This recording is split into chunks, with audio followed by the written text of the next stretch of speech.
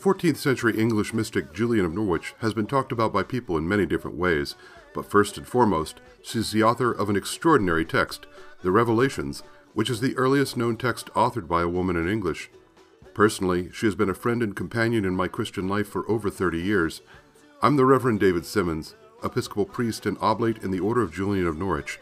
Thank you for joining me as we read and pray through the works of this extraordinary woman of faith and explore what she has to teach us about God's love.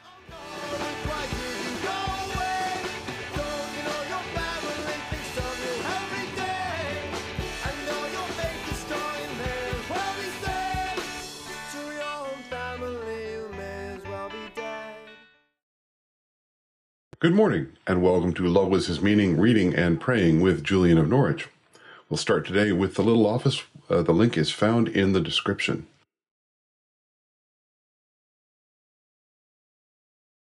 If anyone is in Christ, there is a new creation. Everything old has passed away. See, everything has become new. Let us say together Psalm 91. He who dwells in the shelter of the Most High abides under the shadow of the Almighty.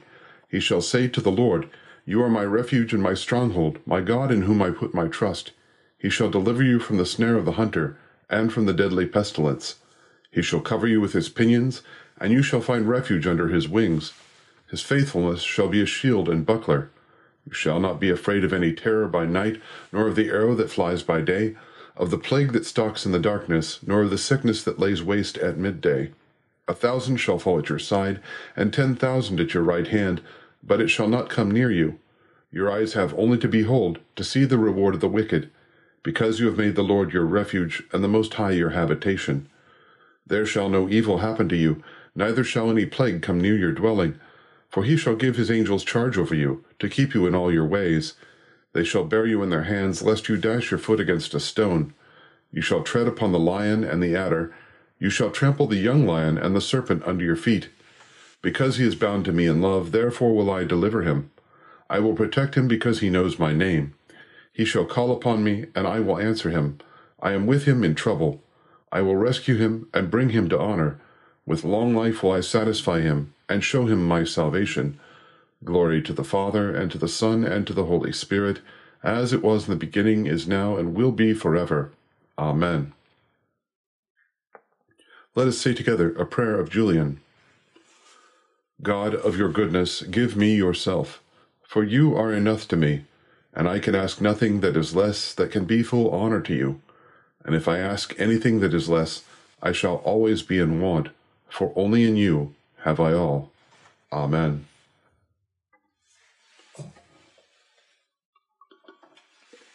Well, here we are. We're in chapter 56 of the Revelations. Thus I saw most surely that it is easier for us to come to the knowledge of God than to know our own soul. For our own soul is so profoundly based in God and so endlessly treasured that we may not come to the knowledge of it until we first have knowledge of God, who is the Creator to whom our soul is wanted.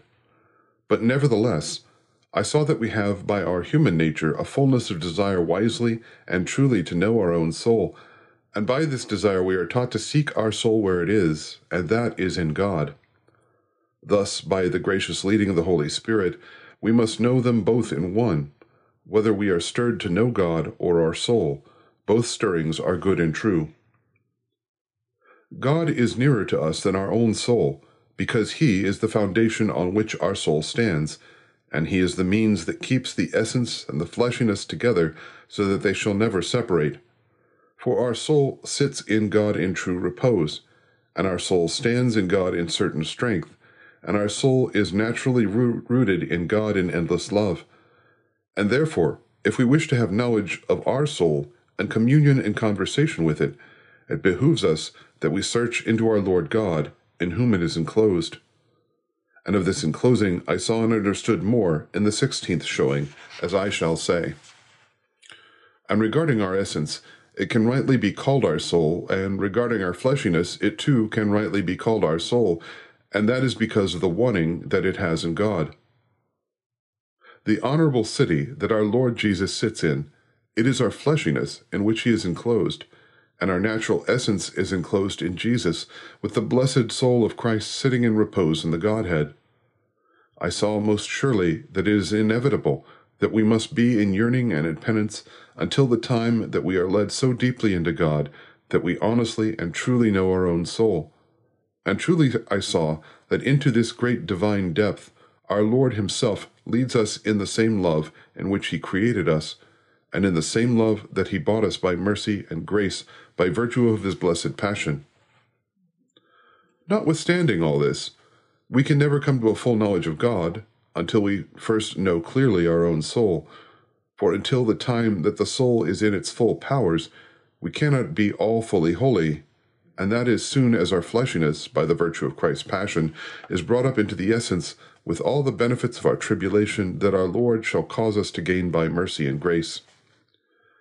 I had a partial touching, and it is grounded in nature, that is to say, our reason is based in God, who is essential nature. From this essential nature of God, mercy and grace spring into expand into us, accomplishing all things in completing our joy. These three are our foundations on which we have our being, our growth, and our fulfillment. For in our human nature we have our life and our being, and in mercy and grace we have our growth and our fulfillment. These are three aspects of one goodness, and where one works, all work, in the things which are now proper to us. God wills that we understand, desiring with all our heart and all our strength to have knowledge of these three more, and more, until the time that we are fulfilled. For fully to know them, and clearly to see them, is nothing else but the endless joy and bliss that we shall have in heaven, which God wills that we begin here in knowledge of his love. For by our reason alone we cannot benefit, unless we have memory and love with it equally, nor can we be saved only with reference to our natural origin that we have in God, unless we have, coming from the same origin, mercy and grace. From these three acting all together, we receive all our goods, the first of which is the good of human nature.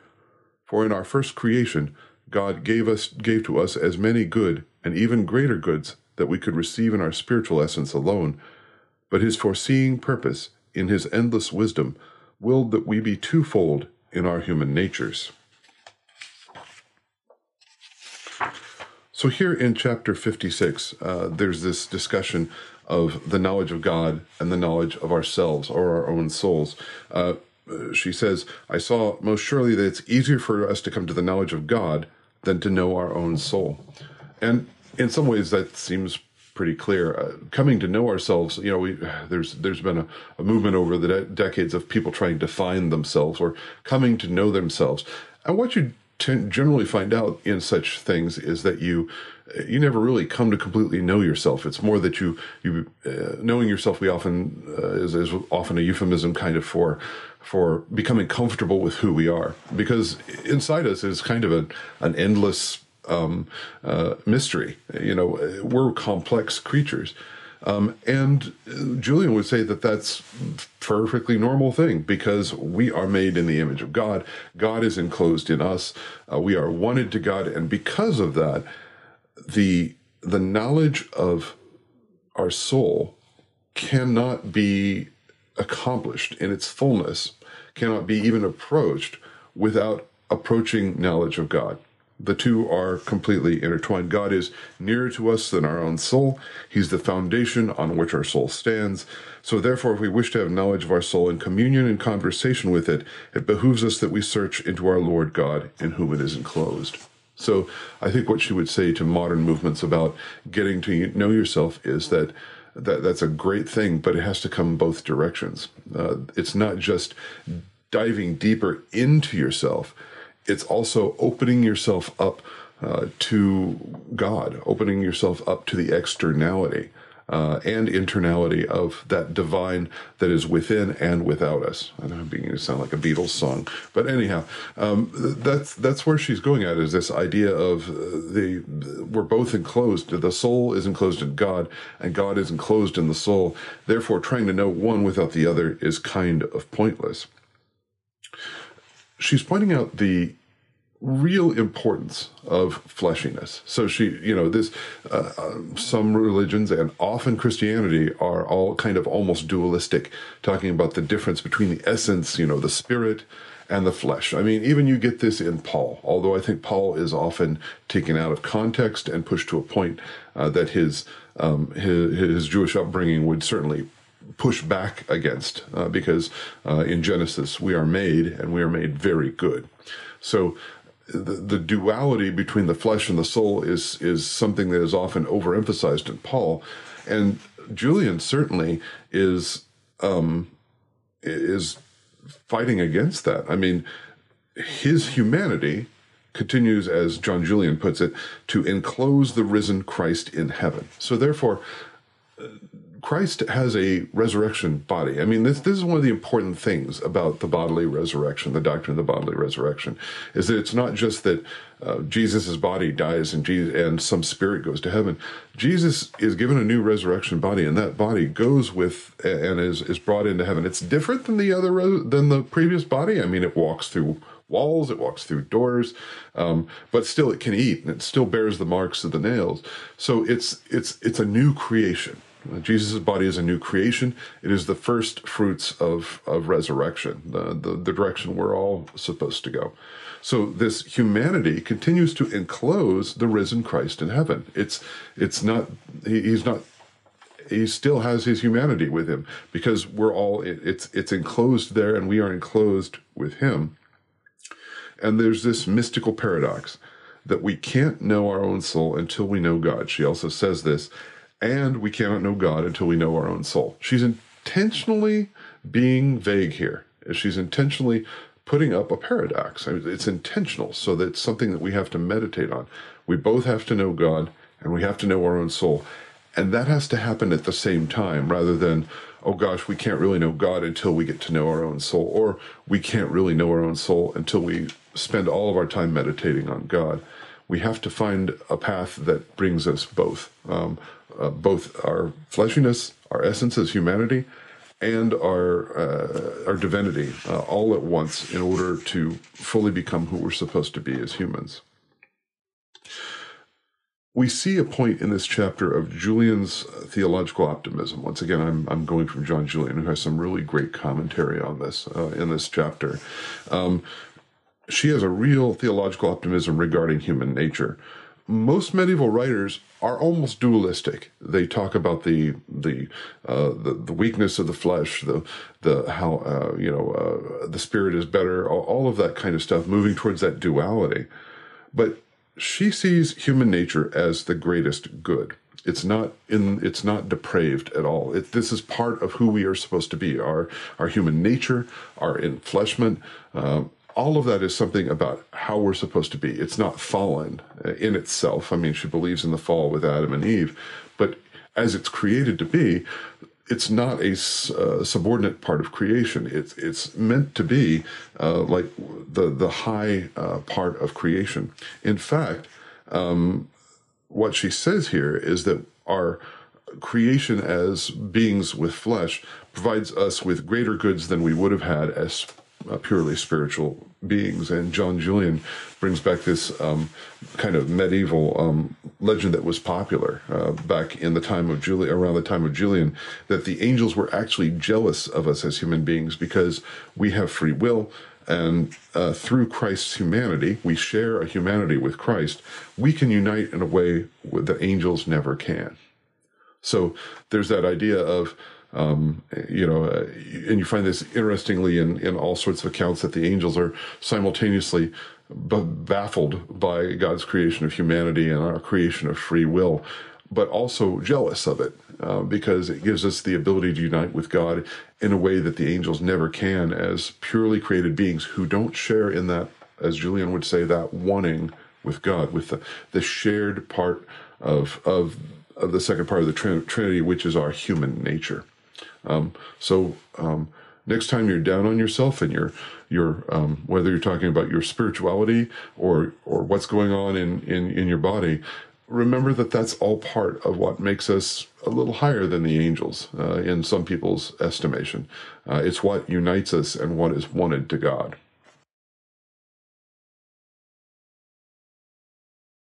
Let's continue with the Apostles' Creed.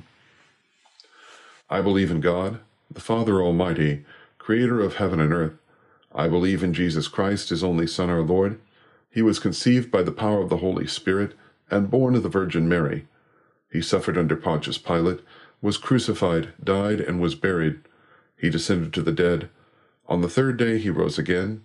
He ascended into heaven and is seated at the right hand of the Father. He will come again to judge the living and the dead. I believe in the Holy Spirit, the Holy Catholic Church, the communion of saints, the forgiveness of sins, the resurrection of the body, and the life everlasting. Amen. I bid your prayers for the people of Ukraine. I ask your prayers for the people of Waukesha as we continue to recover from last year's Christmas parade incident. And I ask your prayers for those on our parish prayer list, and then bid your own prayers either silently or aloud.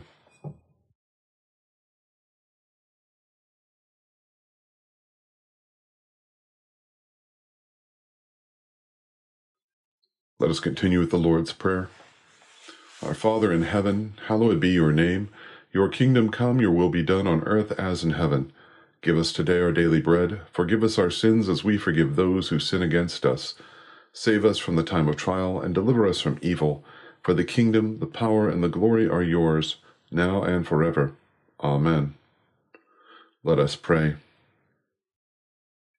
Most holy Lord, the ground of our beseeching, who through your servant St. Julian revealed the wonder of your love, grant that as we are created in your nature and restored by your grace, our wills may be so made one with yours that we may come to see you face to face and gaze on you forever, through Jesus Christ our Lord.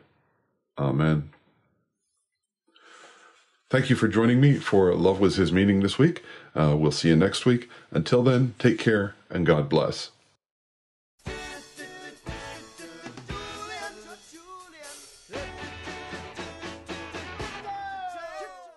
Thank you for joining me for Love Was His Meaning today. This podcast is generally available once a week on Thursday.